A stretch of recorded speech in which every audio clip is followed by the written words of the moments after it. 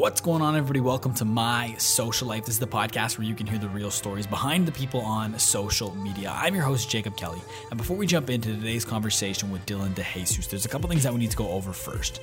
Number one, if you enjoyed today's podcast, please consider leaving a rating and a review. The more positive ratings and reviews you get, the more it helps new people find the show, and it really helps to grow the community that we're developing here.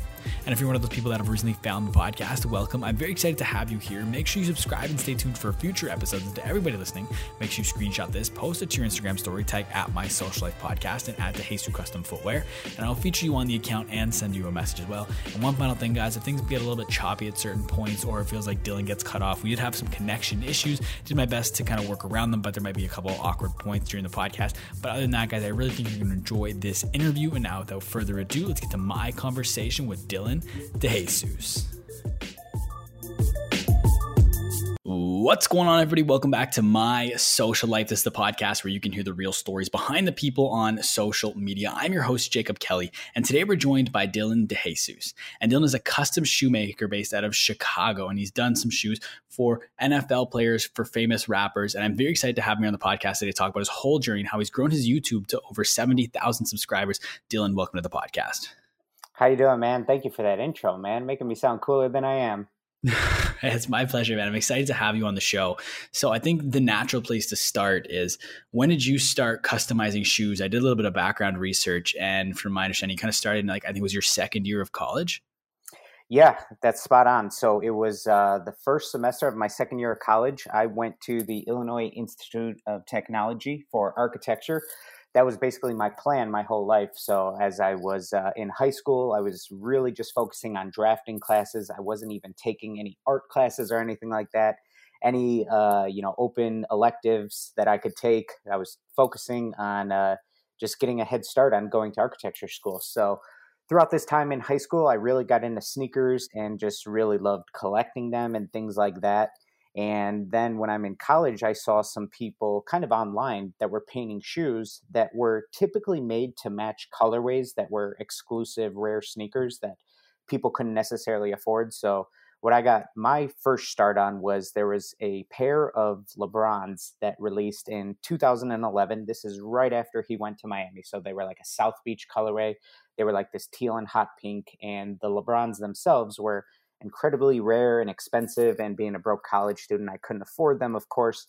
So I decided, you know what, let me go ahead and take a pair of Jordans and try to paint them to match that colorway. So that was how I got the start on my first pair. That's awesome. And then so after you did that first pair, were you kind of hooked at that point? Yeah, I loved it. And this was right around the time where where I first joined Instagram. So this is 2011. And I remember posting them on there, and then being in local sneaker groups on Facebook. I posted them there, and other people were intrigued by it and said, would you be interested in doing a pair for me also? So throughout my second year of college, I took on a couple client orders and was trying to manage a internship and doing a couple customer orders here and there, and of course my school workload.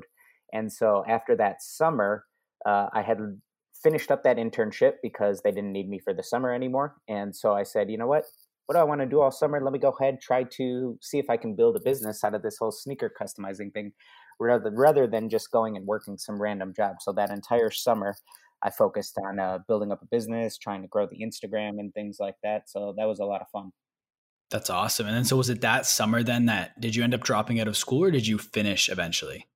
Yeah, so that summer is when I realized, okay, hey, maybe I'm onto something. So I went back my third year of college, and I'm trying to balance both. And at this time, I realized as I'm focusing on my homework, all I'm thinking about is shoes and wanting to get back to, working on client orders and creating stuff for myself. But when I'm focused on the shoes, I'm not even thinking about the architecture homework and things like that. So I'm starting to realize kind of where my passion lies and where I'm having more fun and ultimately what I want to do. So I finished up that third year, and then I said, okay, I still have 2 more years of this college that I'm not even enjoying. So it's time to pick a path. And ultimately I did that after my third year and went full time with the sneaker customizing. What did your family think of that decision, where you were like, Mom, Dad, I'm going to drop out of school and design custom shoes full time? Yeah, so that was crazy because my dad is the main reason why I wanted to be an architect. So his background, he's a trade show carpenter. And here in Chicago, that we have some of the larger trade shows. And I remember him coming home from work as a kid and saying, you know what, Dylan, I want you to earn your living with your brain and not have to bust your back like I do and come home in pain, because he has a pretty labor intensive job.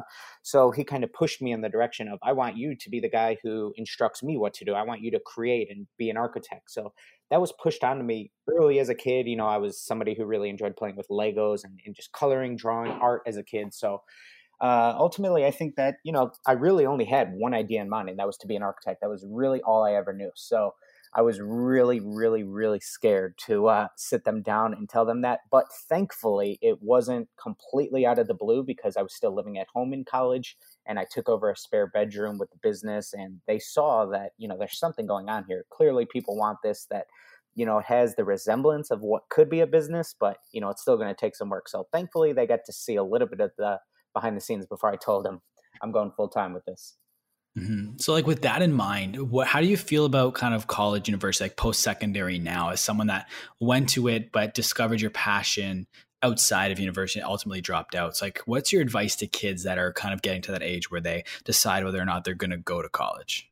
It's such an interesting topic, and I really do think it's changing more and more as we move forward. And I actually just had a son this past year, so he's Oh, 9 months now. congratulations. Thank you. So of course I have to start. We're still a ways away, but I have to start thinking about, what do I want to tell him about all of this. And you know, I certainly was taught that in order to succeed in life, you go to college, you get a degree, and you get a good job. You know what I mean? So that was the traditional path that I was taught, and what I thought I would ultimately do. But you know, when I was in school, I realized this is not what I'm enjoying. I'm not having fun doing this. I'm having so much more fun and making money now as a college student painting these shoes for people. So I think that, you know, there's always going to be certain jobs where it's unavoidable you go to school. Like, for example, my wife is a registered nurse. There's no way you could become a nurse and you wouldn't want a nurse operating on you without going to school and being smart. That's for sure.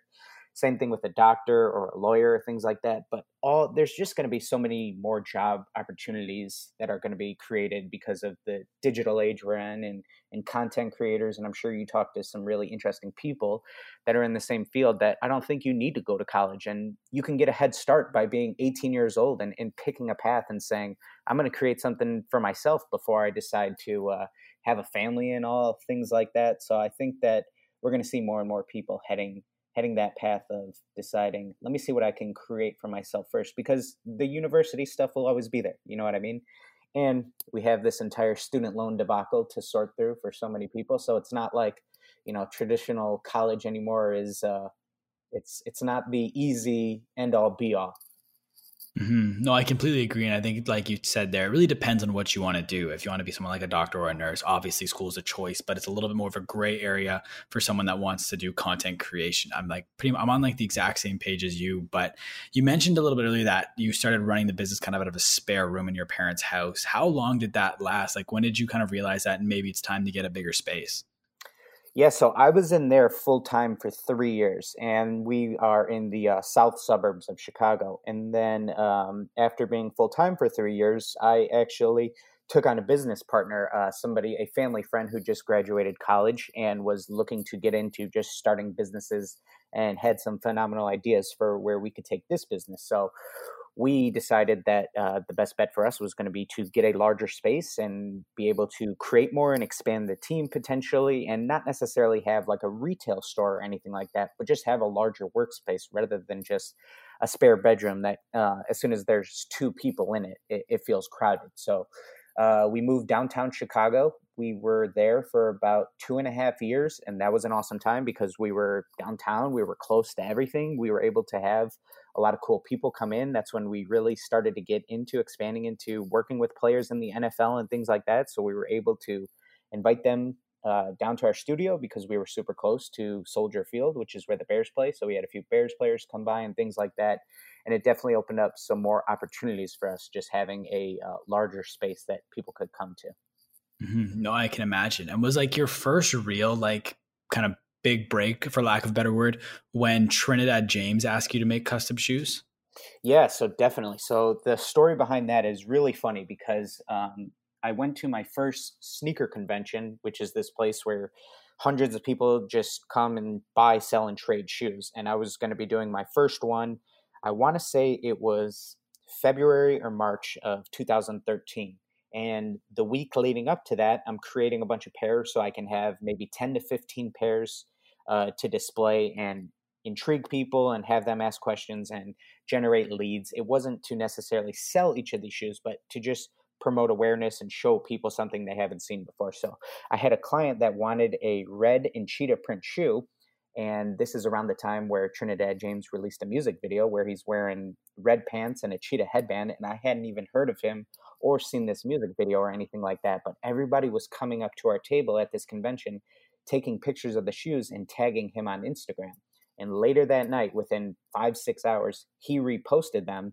And I think he had something like 1 million followers at the time or anything like that. And this is kind of when 1 million followers on Instagram was going to do a lot for you. So when he posted that, we got a ton of new followers. And right after that, his camp reached out to us. He was going to be having a show here in Chicago within about a month or two. So we were able to create 4 pairs for him and his team and go to the actual concert, go to a meet and greet after, and hand deliver them to him. So that was definitely the first time working with a celebrity artist, anything like that. That's awesome. I think one of the craziest parts of that story too is the fact that when he reposted the shoes, he tagged you in them, because I feel like now today, a lot of artists are struggling with being reposted by celebrities in bigger accounts and not getting that tag. Absolutely. And I think certainly within the industry I'm in, a lot of people think that they're going to get reposted, and they potentially even do work for free or at a discount because they think that promotion will come. And so that's tough. That's a tough, gray area of how do you handle that? So. Mm-hmm. And then so kind of back to Trinidad for a minute, like what was it like meeting him backstage? Like what was that experience like? Super cool. The first time I didn't meet with any celebrity or anything like that, I was nervous as can be. So I remember even waiting in line. It was like a meet and greet to deliver them to him. And I just remember being super nervous and taking a picture with him and getting his reaction. I was like a kid on Christmas myself, getting to have that opportunity. That's awesome. And did you ever, like before that, did you ever try and like get in touch with artists to some degree? I know I went deep in the Instagram and I saw you were at a Logic concert, and looked like a pretty small venue, like way back in like 2011, 2012 time. Like, did you ever try and somehow at that show get a hold of Logic to get him a pair of shoes or anything like that? No, but that would have been a great idea. That's funny because that venue was actually the same venue that Trinidad James was at. So that's a place called Reggie's here in Chicago that I was at the Logic concert back then. I want to say that Logic concert might have been even before I painted my first shoe, or maybe around that time, something like that. But ultimately, I think that certainly after the Trinidad, a few years later, that's when I realized, okay, you need to actually go out and kind of try to force leads. So when we first started moving into working with NFL players, we would send out as many DMs as Instagram would allow us per day just to get people to check our page, because so many people, this is something that they've never seen, painted shoes or anything like that. I think more and more people are starting to get used to it now. It might be a little bit more common, but years back, people had never even heard of this. So just getting people to check us out on our page for the first time was going to be huge for us. Mm-hmm. And then was sending kind of those DMs to as many people as possible. Is that how you got your first NFL player, which I believe was a Packers player, right? Yeah, so that was Mike Neal on the Packers, and that didn't come through those type of leads. He had actually gotten a couple pairs of custom Jordans from us the year prior to us working with him, and then he said, hey, the season's about to start. We have the Monday night football or the Thursday night football game against the Seahawks. I would love to do a pair. And I remember being really scared to paint a pair of cleats because I had no idea how they would hold up to actual game use, and especially by a bigger lineman. I had no idea how they would handle under that stress, but he said, you know what? I don't even care. I just want something cool. Let's go ahead and do it anyway. So I was hyped to do that. So I think that was the start of the 2014 NFL season that came. Was it a little bit tough painting shoes for a Green Bay Packers player being from Chicago? Oh, that was tough. The first few teams that I worked with were Mike Neal on the Packers, and then I did a bunch of the Lions shortly after that. And I didn't even get my first Bears player till probably 3 years after painting cleats for various guys in the NFL. So that was tough. Yeah, that's funny. But so then was it kind of around that time when you were painting those cleats where things really started to kind of take off for you? Yeah, definitely. That was an awesome time because a lot of these guys just have huge followings instantly. And if you did get that opportunity where they were willing to repost for you and potentially tag you, that was going to be great for business because, you're going to get people in a specific market that have never heard of you for sure. Like, just for example, one of the bigger players that we started working with early on was Eric Ebron of the Lions. And so obviously a ton of people from Detroit that are following him are going to now look after and follow us. So it was definitely around that time where things really started to grow for us on Instagram. And then is getting more and more NFL players, is that primarily through word of mouth, or how do you kind of leverage one contact with one player and then turn that into multiple? Yeah, I think that word of mouth is far and away the best way to really get new players to come after you, because ultimately Instagram is just a pretty picture. It's doctored. It's the final thing. And there's nothing like people opening them up in a locker room and other people seeing it, and then people saying, yeah, I got these from this specific artist. So what we did a few years back was decide that as we're sending out larger boxes, anywhere from 3 to 10 cleats to a team at a time, because sometimes players like to get multiple pairs, that, you know what, we need to go ahead and get some custom boxes. So we invested a lot of money in getting our own custom shoe boxes, because we said everybody else has orange for Nike, black for Adidas, red boxes, whatever the case may be. What if we do a completely different color, take our baby blue that we use for our logo and create our own custom boxes, and let's send these to locker rooms. And so it paid off for us right away, because as soon as this started happening, ESPN reached out to us. We did an article with them, and it was really cool because the guy basically, the gist of the article was, what are these blue boxes that keep popping up in this locker room, and tell us a little bit more about how all this came about. Wow, that's awesome. And then ultimately, I think I found somewhere that you just ended up designing cleats that were worn in the Super Bowl, right? Yeah, so that's, I want to say 2015 might have been the first time we did something. It was for Kyle Van Noy of the Patriots. So I want to say, it might have been 2016, I think, when the Patriots played the Falcons. He was our first guy to be wearing them. So, I mean, I'm a huge sports fan. I love all sports, grew up with it. My dad, grandpa, huge sports fans. So we watch anything and everything. So just kind of being able to watch any type of sporting event, and not only enjoy it for watching it, but then get to see your work on the field was just an insane feeling. And on the biggest stage in the world, what an opportunity. Yeah, man, that's crazy. Do you ever get to meet these players in real life? Yeah, so I have been able to meet a few. When we had our downtown studio, we were able to have a few Bears come by anytime. They would get new cleats from us. We would definitely invite them by. And yeah, I've just had a really cool opportunity to meet various ones over the year, get invited, get tickets to different games and things like that. So it's been quite a wild ride, that's for sure. That's awesome. So would you say now that your specialty and like you're almost known for cleats, like is that primarily what people come to you for now? Yeah, I would say so, because even when the NFL season isn't going, I think that so many guys still want cool stuff for the off season and training and things like that. And I think ultimately that's what keeps us busy for most of the year, especially now during the month of November. I think we're in the 3rd or 4th year of doing this My Cause, My Cleats campaign. And that's something that just takes up like an entire month for us. And, you know, we're working with new teams every year, new players, and it just keeps expanding every year. So it's a really cool event that the NFL puts on. Do you do work with any NBA players or athletes in other sports, or do you kind of just focus primarily on football, that being your specialty? Football is definitely our biggest. I've done a couple NBA players. I haven't necessarily cracked into that market as much as we have with the NFL, but one cool thing we did with the NBA last year is we worked with the Brooklyn Nets. And starting, I think, 2 years ago, the NBA released a city edition jersey for each team. And last year, the Brooklyn Nets paid homage to Biggie, and they had like a Coogee sweater look onto their city edition jersey. So really colorful, kind of squiggly line pattern that is definitely like an infamous sweater. And so we were able to ultimately make 200 pairs that were released in their stadium during last season. That was really cool. So we would be back and forth between Chicago and Brooklyn last year and sell all of these shoes. So that was a really, really cool experience too.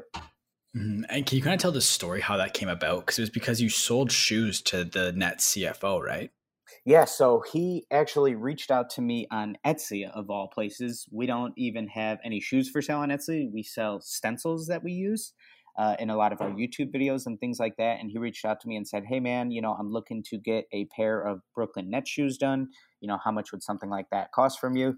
And so gave him a cost, did that first pair for him. He really enjoyed them. And he's like, oh, hey, man, just so you know, I happen to be the CFO of the Nets. I'd love to do some more stuff with you. We're releasing these new City Edition jerseys. Do you think you could make a pair for me to match that? So I did that for him. And then he said, okay, I love how these came out. I'd love to do, I think, a 4-pair run for some of the big season ticket holders. And we went out to Brooklyn to deliver those. He hooked us up with some courtside seats. That was incredible.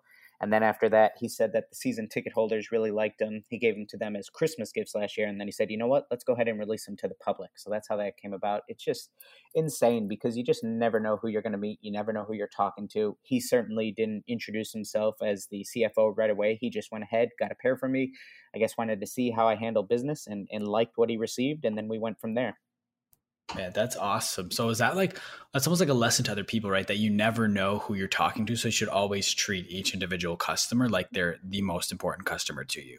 Absolutely. Like I almost think that he might have intentionally not said who he was to kind of see how I deal with people, to see if, I run a business in a certain way that, he would ultimately vouch for me, which is something that he's done because he has himself just gifted a ton of pairs to a ton of different people over the last year. So he's been a pleasure to work with. And you really just never know kind of what emails are going to come across your desk or who's reaching out to you. So you definitely need to, treat everybody like they might be the next big break for you. That's awesome. And one thing too, I wanted to ask you about, so you said you were going back and forth to Brooklyn and you had sold 200 of those shoes in person. Mm-hmm. And I saw somewhere that you put that in-person events are very important to be going to. Can you kind of talk to as to why that is? Yeah, so I think I kind of touched on that with like the Instagram being a finalized doctor photo, a clean look, and it's just not the same of seeing the artwork in person. There's nothing like seeing artwork in person versus seeing it on Instagram. So we did those sneaker conventions for years because it's just kind of about raising awareness. To us, it was never about, hey, let's take 15 shoes and try to sell all 15.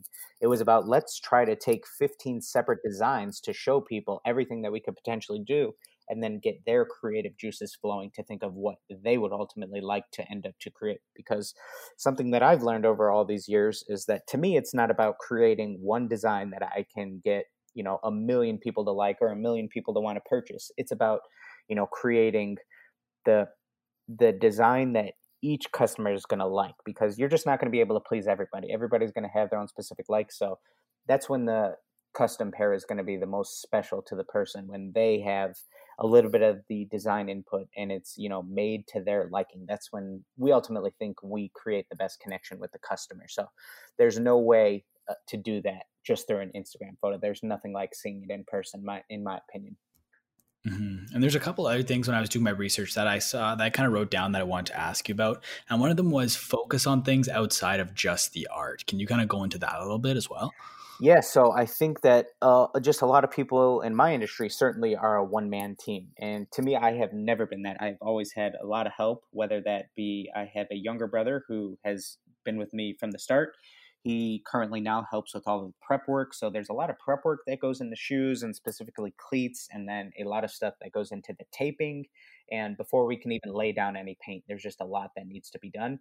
And then I've had various other artists work with me throughout the years. My wife has been with me from the start, helping anywhere, helping with the art also. And then about 3 years ago, we brought on a full-time creative director who helps with everything from our videography, creating all of our YouTube videos and handling all of the Instagram content and things like that. And just so many people in my industry are a one-man team. And I can totally get behind that, doing everything, but that's certainly hard to do. And just in this day and age where you certainly have somebody like Gary Vee telling you can never create enough content. There's only so much you can do by yourself. So it's great to have other people working with you. And I think that that's one thing that a lot of artists might not be focusing on enough, just having somebody help you with just things like content, because you can never put out enough content, in my opinion. And speaking of Gary Vee, can you kind of tell me how you got in touch with him and ended up doing some custom shoes for him and a couple guys on his team? Yeah, so Gary Vee, we just sent him a DM and said, hey, we would love to make shoes for you and your team. What do you say? And within 10 minutes, he responded and said, let's do it. And he sent us his sizes for him and his team, and we created 4 pairs total, and that was really cool. We researched a lot of Gary. Of course, it's not hard to find out a lot about him, so we made him a Knicks-inspired pair from his favorite shoe. It was an old-school Patrick Ewing shoe. We made stuff for Tyler and D-Rock, if anybody's familiar with Gary's team. So that was really cool, and that all happened just by simply sending him a message. But that's kind of how easy it is to reach some people nowadays. Of course, you're going to get lost through some people who don't search their DMs, but somebody like Gary, he's going to respond to practically anybody about anything. So That's crazy. Have you worked with him on anything since? no, we haven't. We had a couple of opportunities where he's been in Chicago, and we've tried to reach out to him to do some various things, come by our studio, let's link up and do any other things. But as soon as he released his first K-Swiss shoe, he sent me and my team all pairs. So that was a great gift from him. And I would love to work on some of his shoes and create another custom pair for him on one of his new designs that he's worked on. Yeah, that's awesome. That's actually the next question I was going to ask. Would you ever do one of those customs and then of his own shoe and then kind of send it to him to try and really get his attention and then potentially leverage that to work with him to actually design one of the shoes? Yeah, absolutely. Because, if Gary likes it, I'm sure he would vouch for us like other people and say, you know what, let's do a limited run of these. And, this will create great content for you and great content for us. So it's one of those things where it's just tough to find the time sometimes to go ahead and do things like that, even though, it would be a tremendous idea. And speaking of the time, are you the only designer then for your company, or do you have a second designer as well? Yeah, so ultimately I'm the one who kind of handles all of the hard stuff and basically almost all of the artwork, but I do have help from time to time with things like the prep, taping, things like that. And my wife is able to hop in here and there when we're extremely busy, and she can help with random things like base coats and finishing little touches. But as far as all of the intricate design details, that's definitely all handled by me. And then it's like, how many shoes can you do in a week? Ultimately, I say my goal is to kind of do 1 pair a day throughout, if we look at an average over a whole year. But over the last month, the month of November, I think we probably did about 80 pairs in a matter of 3 weeks. So it varies throughout the year, but if I'm doing 1 pair a day on average, we're good to go. Okay. And it's like one thing I always hear from people on this podcast that it's important to be diversifying your income. So when it comes to shoes, is that kind of your main source of income, or are there other ways you're able to diversify with custom shoes and make other money? I know you said you sell some stencils on Etsy. Is there anything else you're doing as well? Yeah, so I think that is a tremendous idea, and that is kind of where we started to have some of the ideas of expanding into selling stencils, because we wanted to have a product that we could sell also, that we use and vouch for. We knew we weren't going to create our own sneaker paint or anything like that. We're sponsored by a company named Angelus, which is in California, so we didn't want to go into the route of even bothering to try to battle them as far as selling sneaker paint or anything like that. So could we sell any accessories that we use for custom shoes? What could we do? And we knew that a lot of people always ask us, how do we make our stencils? Where do we get our stencils? So we decided to do those. And then I think for the last year, a year and 2 months, last October was when we were able to be monetized on YouTube. And so that's something that we take pretty serious. We have probably almost 125 videos on there. And so that's another source of revenue. And I think that everybody who tells you that is spot on, that you definitely want to diversify your income for sure. That's awesome. And so speaking of YouTube, I know you mentioned you have a creative director, Jason. Mm-hmm. At what point, how long were you creating all the content by yourself before you decided that, okay, now it's time, I should bring someone on to specifically create the content for me? Yeah, so probably the first 4 or 5 years of being full time, I was doing everything by myself. Originally, I was just shooting with my iPhone, and you're able to certainly get the job done. I mean, even 4 to 5 years ago, the iPhone cameras are phenomenal. And then I bought a DSLR myself, an entry level one, probably like $300, just so I could take a little bit better pictures rather than just with the iPhone. But there is such an art to the photography that I wanted to expand on telling the story of the shoe itself. And I knew that I wasn't able to put all of my passion or love into the actual photography, because photography itself wasn't something that I was knowledgeable about or passionate about. So I knew that we always wanted to get a creative director and get a photographer in here. We tried a few other people, And then the way that Jason entered our life was a funny story. My mom is one of the most sociable people that you would ever meet, and she likes to drive for Lyft and Uber, basically just to meet people and talk to people and tell the story about her son and what he does. And she tells probably every person that gets into her car to check out our Instagram, hands over business cards and things like that. And so February of 2017, she picked up a young boy heading to college named Jason and said, "Hey, are you into shoes or anything like that? Here's what my son does." And Jason says, "Oh, really cool. I'm into photography. Here's what I do. I would love to meet him." And so later that week, Jason came into our studio, met us, and we clicked right away. And he just kind of took the bull by the horns and was able to show us stuff right away without us even giving any input or things like that. So any other photographer that we had tried in the past, we would try to really point them in a direction that we would want, show them examples or things like that. And ultimately with Jason, he just right away did his own thing, and it was something that we loved. That's great. Like, that's an awesome story. Moms are great. Yeah, they're superheroes, man. Yeah, but I wanted to ask too, like, because I feel like with businesses, when it comes to content creation, I feel like a lot of businesses get held up because there's no direct ROI to creating content, right? Like, it's not like, okay, I'm gonna post 7 Instagram photos and it's going to yield this much in return. So, like, how do you kind of explain that to people that don't necessarily have the comprehension of why that's important? Like, why is creating content important, even though there's no direct link to an ROI?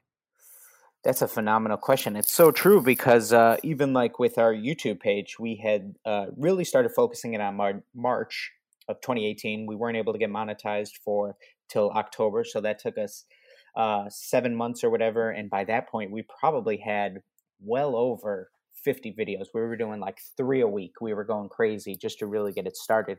And we were putting in tons of hours into this, and we weren't seeing a single dollar. But we kind of had the end goal in mind of where we wanted to take it. And the reason we really got into YouTube is because we just felt so stale on Instagram that we weren't able to grow really no matter what we tried. It didn't matter how crazy we went with our photography, how crazy of videos that we created for Instagram.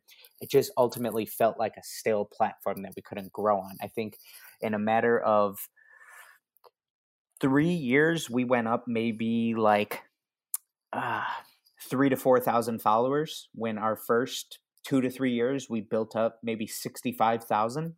And then a couple years after that, we weren't able to grow. It seemed like no matter what we did. So, I think sometimes you can either sit there and say you can blame the algorithm or try to blame something else and say, I don't know what's happening. But, I think that you got to take the approach of, all right, let's go ahead, throw a million darts at the board and hope one sticks. Let's try something else. So let's get into YouTube, see what we can do on that, see if we can expand into that platform. So that's why we even decided to give that a shot, really. And yeah, it's tough when you're not seeing any, return on all of your hard work at first, but you just really need to, kind of focus on that end goal in mind and really celebrate all of the small wins along the way. Nothing happens overnight. I think to get monetized on YouTube, you need to have like 1,000 subscribers and 4,000 watch hours, something like that. And that is not going to happen overnight. You're not going to just post one video to YouTube. Anything's possible, but it's not very likely that you just post one and right away that goes viral. So it takes a long time, but you really got to celebrate those small wins and have that end goal in mind. And speaking of going viral, what was the first video that you posted that really popped off? So we did a video that, like I said, you got to celebrate all of the small ones. So the first time you're able to hit 10,000 or anything like that, that's a huge one. The first time you're able to hit 50K, that's a huge one. 100K, that's an even bigger win. And so we had posted a few videos on YouTube in 2017. I think we had maybe 4 videos, like a studio tour and a couple other things like that. Nothing really popped off. This is as soon as we met Jason. Then I remember Adidas released a Dragon Ball Z pack that was going to have maybe 5 or 6 shoes. And we had a Dragon Ball Yeezy video that was already up on YouTube for probably like 6 months or so. And it maybe had a couple hundred views. And I said, you know what? I think a lot of people are going to start searching Dragon Ball shoes on YouTube and things like that. What if we try to change up our title, change up our thumbnail, and almost try to grab some of those people that are going to be searching up this new topic here on YouTube. So we changed the thumbnail to one video, and I can't remember the exact numbers, but just changing the thumbnail and title got that video up to maybe 2,000 views within the first week. And that's when we're like, okay, maybe we should try this a little bit more. And the biggest video we have now just hit 1 million views, which is absolutely insane. I think we posted that in August, and that's a new series that we started calling Reviewing Your Customs, where we actually have other artists send in their shoes, and then I kind of critique them. And we got that type of idea from a tattooing show called Ink Master, where it's a tattoo competition, and then they have some judges that are famous tattooers themselves that go ahead and critique the artwork and things like that. So that's where we got the concept from for this new series that's doing really well for us. That's awesome. And that has that, like, when a video really pops off, do you notice a lot of people subscribe to your channel after that? Or is it more so kind of like a slow grind with getting new subscribers? It's interesting because I do feel that it is a little bit of a slow grind. We're at 70, I think we're about to hit 75K probably later tonight. I think we were like 20 or 30 subs away when I checked earlier today. So that's a huge milestone for us. I think some people are able to create a few videos and they're able to hit that 100K mark or grow past that. And it's tough because, you can run into that comparison syndrome and again say, why me? Why can't this happen to me? Why can't I get lucky like that? And sometimes it is lucky like that. It is lightning in a bottle on YouTube. You get lucky with your title, thumbnail, the algorithm, whatever the case may be. You post at the right time, but you just got to keep pushing through that and try to find the thing that works best for you. Mm-hmm. And then what do you think it is about the Reviewing Your Custom series that makes people click? Because you have the one video, like you said, which is that's over 1 million views, which is unreal. But you also have a couple other videos in that series that have hundreds of thousands of views as well. So what is it about those ones that get the clicks and get people watching?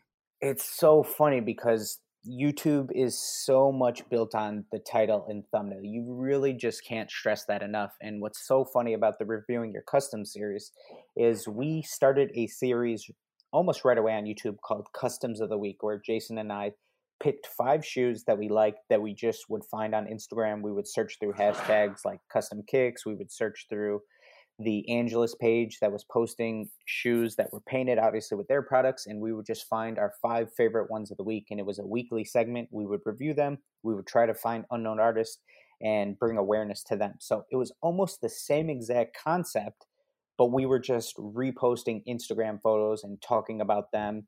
And then we said, what if we actually had them in person and were able to actually critique them, and I was able to dissect them and look at them with my own eyes, not just a doctored Instagram photo.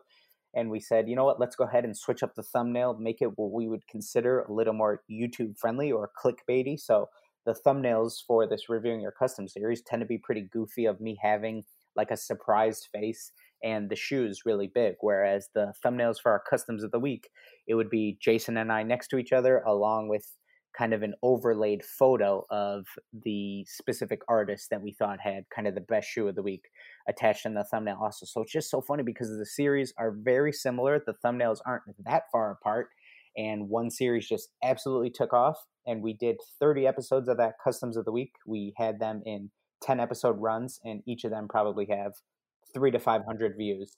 And like you said, all of these Reviewing Your Customs episodes have well over 100,000. So it's lightning in a bottle. Sometimes you get lucky. You just find that right combination of title and thumbnail. That's for sure. Mm-hmm. I think like kind of my takeaway from hearing you say that is that some people might be almost there, right? Like you had the concept kind of there a little while ago, but then you made a couple tweaks, you changed your thumbnail strategy a little bit, and now all of a sudden you're at over 1 million views. That's so spot on, because we easily could have said, hey, this series isn't doing good for us, which it wasn't. Customs of the Week was not a series that was doing good for us. All of our other videos would do much better, but we put these out every single Monday, and like I said, they would only get a couple hundred views. And then we took a month break from YouTube in April, I believe, and then we came back. We said, let's switch to 1 video a week format. Let's try to take them to a little bit higher of a production quality, just up our quality from everything from the camera work to everything, start to finish, rather than trying to pump out 3 videos a week or so. And then we had this idea of having this more polished reviewing series that we really took the format from technology reviewers on YouTube. Specifically, we have the same camera format of a guy named Lou from Unbox Therapy, who most people probably know. He has one of the biggest tech pages on YouTube, and he has this really cool 3-camera format where he has this front view of facing him. He has a side view for really cool detail shots, and then he has this overhead And we thought that that would be really cool and work really well for shoes. So we stole that, and we even have the same gray wall like him right behind me. And it's funny because a lot of people spot it right away, and it's definitely where we got the inspiration from. So earlier you mentioned that you're closing in on 75,000 subscribers. Like you should probably hit that today. But I think a crazy thing to quantify that is the fact that in January of this year, you were sitting at 5,000 subscribers, right? Yeah, so we had a video that we posted in January on how to customize a specific Air Force One. And then a couple weeks after we posted that, it was a giveaway, and that video really took off for us. So that was our most viewed video for a long time until we dropped the new Reviewing Your Custom series. And that video was our first one to hit 100K, 500K, but some other video ultimately ended up beating it to be the first one to 1 million. So it's crazy to think. I mean, like I said, I think we could easily compare ourselves to other people who experience even faster growth and are able to hit 1 million subs in a year or something like that, or 100K in a few months. But you just got to control what you can control and try to grow as much as you possibly can yourself. And then with the growth that you had, though, I think how I originally actually found your channel is you were named one of YouTube's creators on the rise, right? Yeah, so that was in October, mid-October. That was incredible. That was shortly after the second episode for Reviewing Your Customs. I think that's the one that probably got noticed by somebody at YouTube, and they sent us an email and said, hey, tomorrow you're going to be the creator on the rise for 24 hours. And I thought it was a fake spam email that I almost deleted. But I showed it to Jason, and he was hyped and said, no, I think that this is for real. Let's actually look into this. And so we went on the trending page for YouTube that day and saw that YouTube kind of alternates between an artist on the rise and a creator on the rise. And we saw that we were going to be the creator on the rise the next day, which was just absolutely insane and super cool. And a lot of people reached out to us that said, I can't believe I seen you this day. I search this page every day, and now I see you there. So that was a crazy thing. That's awesome. So did that kind of boost your subscriber count quite a bit that day? It didn't, surprisingly. I think we probably gained less than 1,000 subscribers that day. What's funny is I thought that YouTube would probably post your most recent videos, potentially your last 5, because I think it shows 5 on the main page, and then you can scroll over and ultimately see like 10. And what's funny is I think the second most recent video was the Reviewing Your Customs episode, and they didn't have that on the main feed, which works really well as a clickbaity YouTube style video. So they didn't post those, which is really interesting to us. So we didn't have any say on which videos were there. And ultimately, it was still awesome to be named the creator on the rise. And we definitely, a lot of the videos that were first on the feed got a ton of views that day. But I can't help but wonder what could have been if they went with what we know works well for the YouTube algorithm. No, that's super interesting. But considering like what you do know works, when it comes to YouTube growth, obviously like the art, the video itself is important. But are you ever get deep into like the math and analytical side of YouTube at all? Like, do you look into your analytics a lot? Absolutely. It's something that we love looking at because you definitely want to see what works and what doesn't. And I think how we touched on, ultimately, we decided that we have to do something different from Customs of the Week because these videos aren't getting any views. Let's go ahead and switch it up and let's do it in person. And so that was something that we tracked, just looking at analytics. And for our first year, every week we would have a spreadsheet where we would track the views, likes, comments, and just see how things grew from week to week and create a new row for all of the new videos we posted that week. And we had some crazy analytics to look over from our first year because we were so excited to try to get to that 1,000 subscriber mark and the 4,000 watch hours and be monetized by YouTube. So it was something that we definitely tracked religiously and would try to pay attention and make decisions based off of that. And one thing that we did with YouTube that I heard on a podcast a couple years back, which is super interesting because I've never heard anybody else say it, is go ahead and find out what's working in your field. Find the 5 pieces of content or 5 unique styles of video or pictures that are working really well. So us, for example, we went ahead and said, what are some other videos within the custom sneaker industry that are working really well? And we created this Bape Vans video that a lot of other artists did, and there was a few videos that had over 1 million views, and we said let's go ahead and recreate this, and we would try to see what is working well and go ahead and try to put our own spin on it. And I think that's a great idea for any content creators or anybody just trying to find what could work for them. Go ahead and see what's working in your industry and try to recreate it. Try to put your spin on it. There's nothing wrong with that. You're not copying, you're not doing something wrong. Of course, put your own spin on it, but see what's working and go ahead and give that a shot yourself. No, I think that's a great idea because the consumers of those videos are already showing that they want to watch them. So you're just kind of filling that demand for those type of videos. Absolutely. But I was curious too, like you said that one of the things that the data and the analytics showed you was how you switched from the customs of the week to reviewing your customs. Is there any other insights that you kind of picked up from looking at the data that you're able to share over your time on YouTube, especially through your crazy growth period this year? Yeah, so we would try, like I said, I'm just somebody who believes you throw as many darts at the board as possible and hope one sticks. So we tried every different type of video, whether that be really detailed tutorials, whether that be kind of just awesome, epic cinematography over music, just cool B-roll of me in the studio creating something cool where it's not even a tutorial, but you can see things made a certain way, and ultimately it's just like an art piece by the video work itself. So we tried that and we realized, okay, maybe those aren't working as well.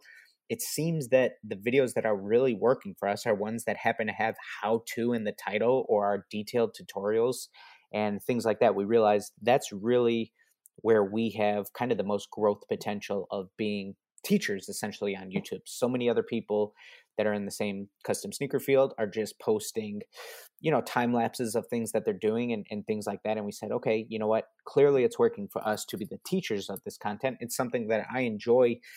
I'm passionate about, of course. I have a lot of years of experience and I actually do enjoy teaching other people about it and talking about it. So let's go ahead and push that as far as we can.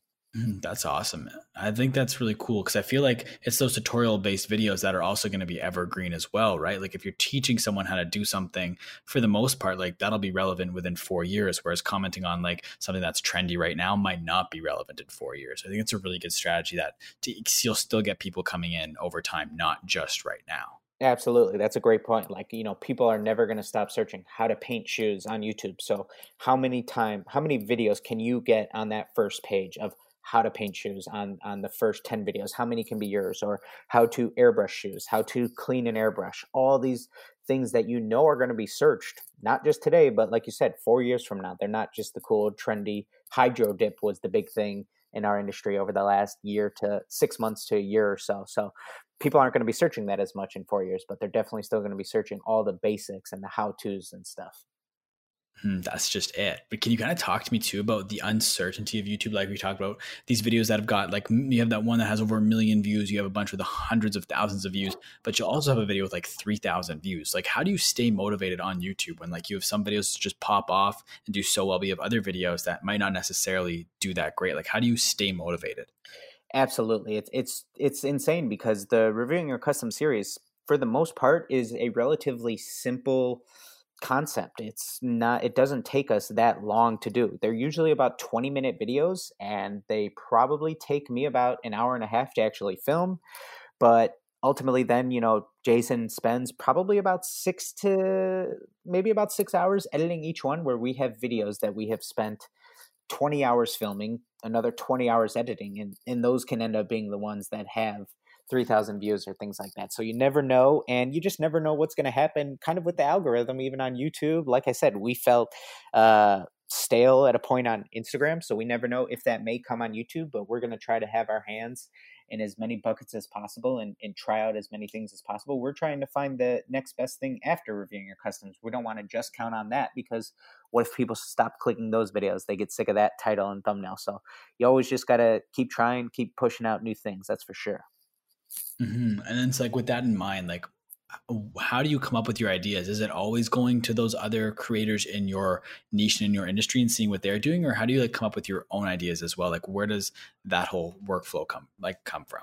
Absolutely. Yeah. I think that we'll never stop trying to pay attention to seeing what's working in our industry, because like you said earlier, I think that, these people have already clicked a video from a sneaker customizer or something like that. So now there's 100% chance YouTube is going to believe that's what they want to see. So they're going to push more sneaker customizer content towards them. So if the content style is working for other people, you definitely want to try to give that a shot. And it's really interesting because tomorrow we're releasing a video that is probably our most basic tutorial yet, to where I think this is the best video that we've made for anybody who is just painting a shoe for the first time.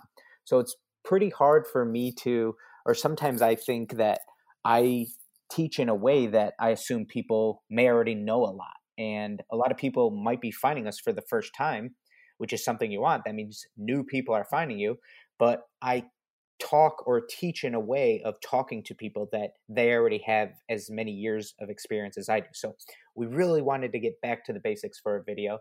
And it's one that we put a lot into. It's, like I said, one of those videos where we spent probably 12 hours filming and another 12 hours editing. And we think we really believe in this video. So what do we want to do with the title and thumbnail? But it's something where we said, okay, this style of thumbnail is working really well in our industry right now. What it is it's just a blank shoe, a white Air Force One, and people hold a paintbrush up to it with a little bit of like dripping paint look. So that's what we're testing out tomorrow. We're going to see how it does. We could have decided to play it safe and just go with a title of how to start painting shoes or something basic and just have a thumbnail of the shoes finished. But, we said for this one, let's go ahead and try what's working really well in our industry. So that's what we're going to test out. So I'm excited to see how this one goes. That's awesome. And then, so when you said that takes 12 hours to film, how often are you filming? Like, is it a once a week type thing on the weekend, or do you try and bang out like 3-4 videos at a time and bulk shoot them? Like, what's that look like? Yeah, so that definitely changes throughout the year. I would say just on average, kind of like you said, we spend about one day filming an entire day, maybe about 12 hours or so, where we spend one day filming, and then a later point in the week, it's going to be an entire day of editing. But other points throughout the year, we're going to test out a vlog next week, which was basically a recap of the entire last month, where we did like 80 pairs or so. So we're going to see how that one does. And yeah, it changes from time to time. And then other times we say, okay, we need to generate a backlog. We need to have a few videos so that then we can create one of those 20, 30-hour videos, because sometimes you just don't have time, where you say, look, we got to put out a video this week, but we only have maybe 6 hours to film, and then we can only put 3 to 4 hours into the edit. So it changes, but you definitely we try to create enough of a backlog that. I wanted to touch on Instagram quickly. So you said things have kind of stalled there a little bit for you. So do you think Instagram as a platform has kind of hit maturity and it's slowly going to start declining a little bit in popularity? I think that everything kind of has a life cycle, whether it be looking all the way back to MySpace over 10 years ago now, or I think you could definitely, Facebook hasn't gone away, but it's probably a little bit less cooler in a lot of people's eyes than it was 10 years ago, or whatever the case may be. So I think that there's always going to be something new, whether it be the rise of TikTok or Snapchat, whatever the case may be. There's always going to be something new that you need to, you can't get left behind on, that's for sure. Mm-hmm. And is TikTok a platform that you're going to jump on, or have you jumped on it yet? So I downloaded it a couple of weeks ago, just from getting yelled at by Gary and so many of his videos, and feeling attacked that you need to just give it a shot. So we posted on there. I think I probably have 10 posts on there. I think one of them got like 50,000 views. So that's pretty cool for having almost no followers to start. And I think that there is some truth to it, that it just never hurts to be in front of as many eyes as possible, and all this underpriced attention that Gary talks about, even though the general demographic may be younger people who can't afford these high-end custom shoes. It doesn't hurt to be in front of their eyes, and then who knows, come Christmas time, they might show their mom or dad or aunt or uncle a really cool pair of shoes that they like, and that could lead you to generating more and more leads. That's just it. What about any of the other socials? Like, I couldn't find you on Twitter. I found your Facebook. I think you have about 140 likes. So are those big into your social strategy at all, or not too much? So we had a Facebook page that I started even before the Instagram page, that it got taken down like probably about 18 months ago. I think we had probably about 25,000 on there, and then it got taken down.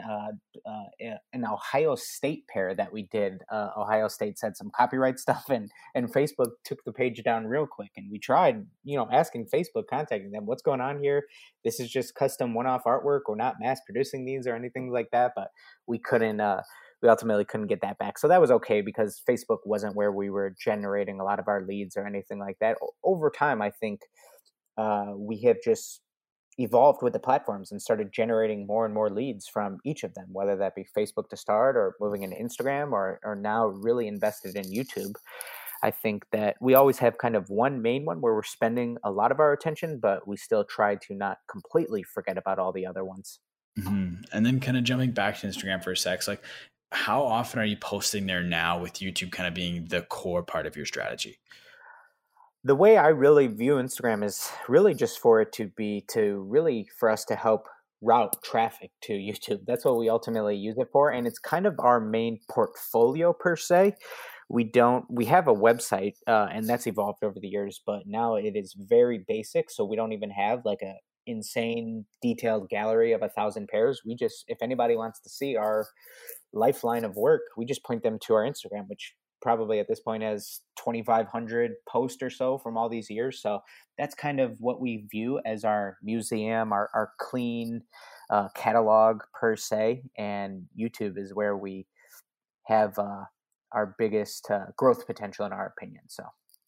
And then so kind of with that in mind, then with it being like your catalog, and then are you guys focus on trying to create like a nice looking grid with a good aesthetic? Because as someone that listens to Gary, I know he's always yelling about don't care about what that looks like. But when it comes to you and your business, that could potentially help make a conversion. So is the overall look and feel of the page something you guys kind of put some stress on?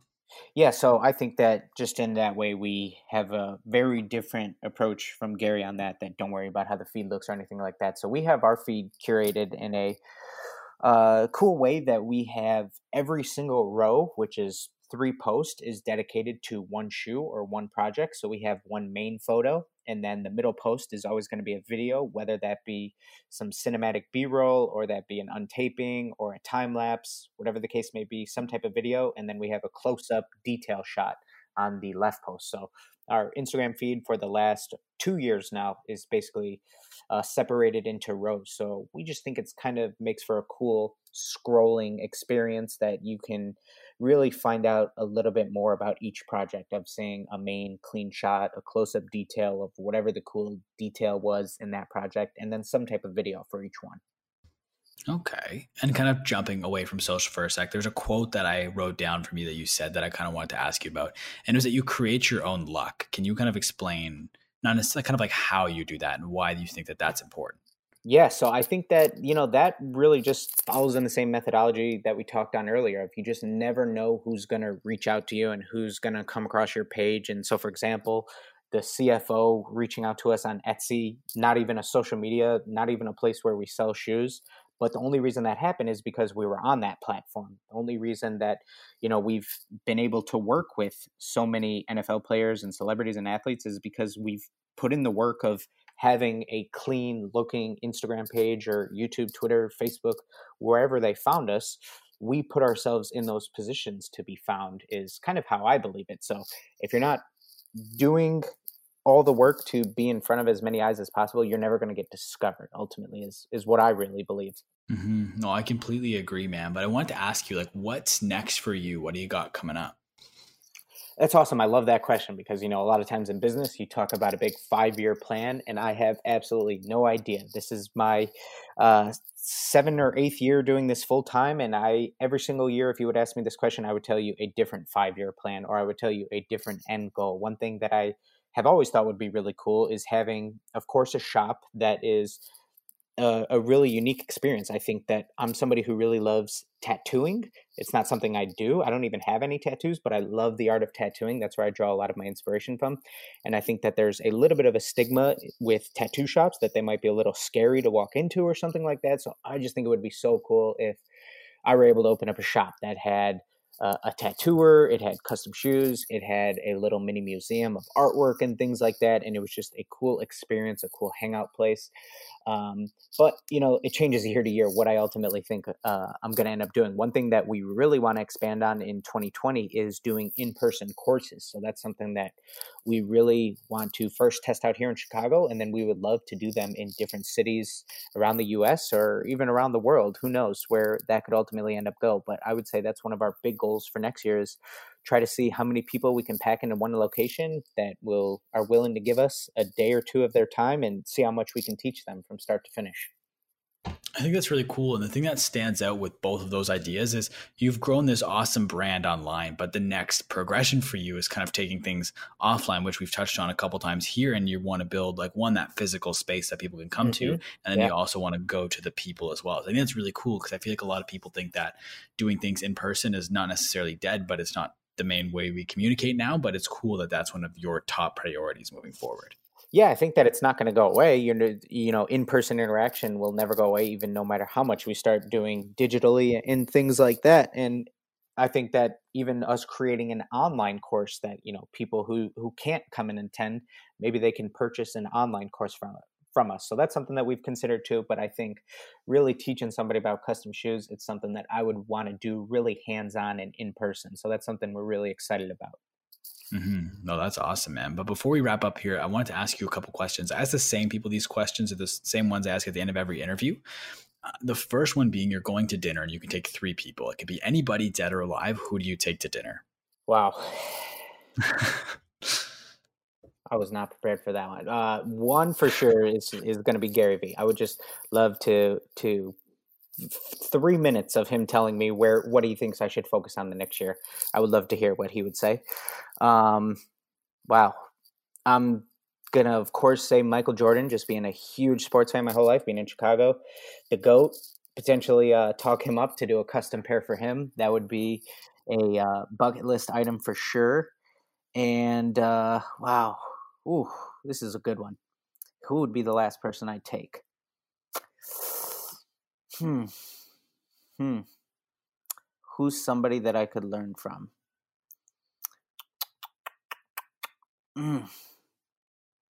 Probably Elon Musk, just because he's so off the walls crazy. It seems that I would love to sit down with him too and see where the world's going to end up in 10 years too. So Would you be worried about the dynamic of having Gary and Michael Jordan at the same dinner?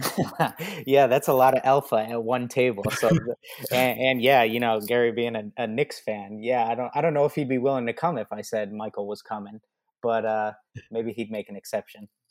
Yeah. What's some of the best advice you've ever gotten?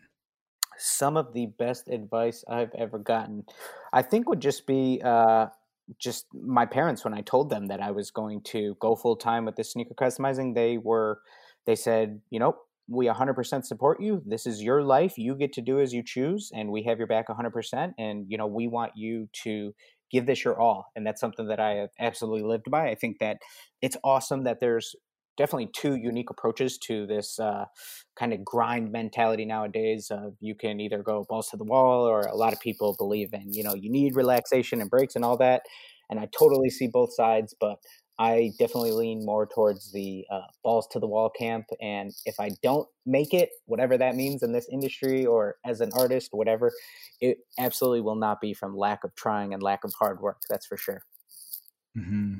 When your alarm goes off in the morning, what motivates you to get out of bed? I don't have to respond to a boss. I don't have anybody to answer to. I don't have anywhere to be on time. So I love what I do. I get to wake up and do what I love every single day. So I'm excited when the alarm goes off that I get to go create and do what I truly love and live a passion and create new stuff that people enjoy. So I love the alarm going off in the start of a new day.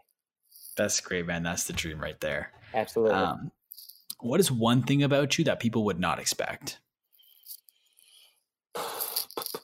One thing about me that people would not expect. Oh boy.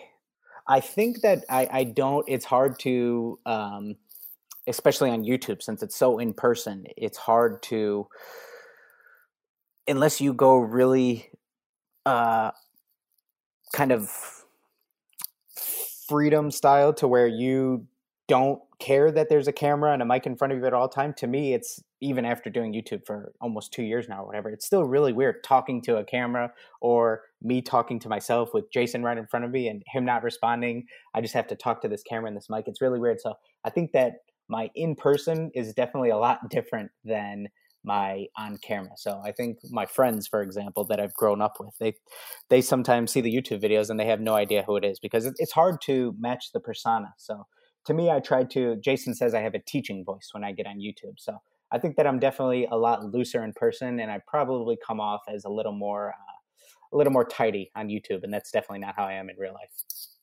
I definitely feel you on that. I definitely have like a voice that comes on when I hit record to start a Right. podcast. It's tough. It's tough, It is. What is one thing that's so important everybody needs to know? that you create your own luck.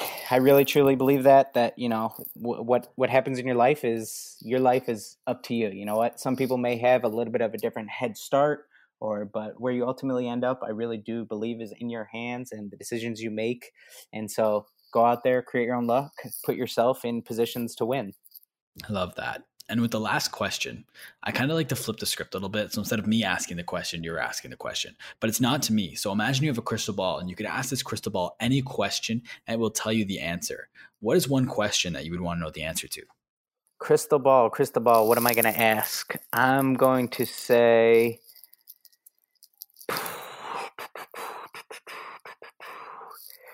what should be my main focus for the next 20 years? I think I want to know, where are we going to end up with this crazy social media and digital age that we're in? What do I need to? What are some of the trends I need to stay on top of and things like that? Because you can never be early enough to the next big thing. That's for sure. Mm-hmm. Oh, that's a good question, man. But we've officially made it to the end of the interview. We've battled a couple connection issues, but we made it. I'd like to thank you for taking the time out of your day to be on the podcast. I'd like to give you the floor. Where can the people find you? Thank you so much, Jacob. I truly appreciate it. This was fun. This was my first podcast. So you could find us at DeJesus Custom Footwear on Instagram. Same thing for YouTube. Those would be our two main platforms. YouTube for all of our videos, how-tos, tutorials, reviews, things like that. And then our Instagram page, which is going to be our main portfolio. Please come check us out.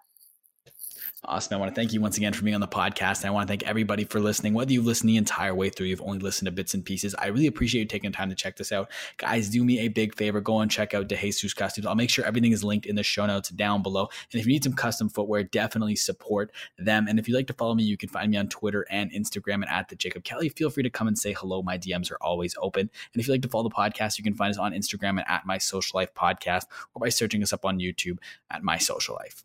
Thank you once again for listening, everybody. We'll talk soon.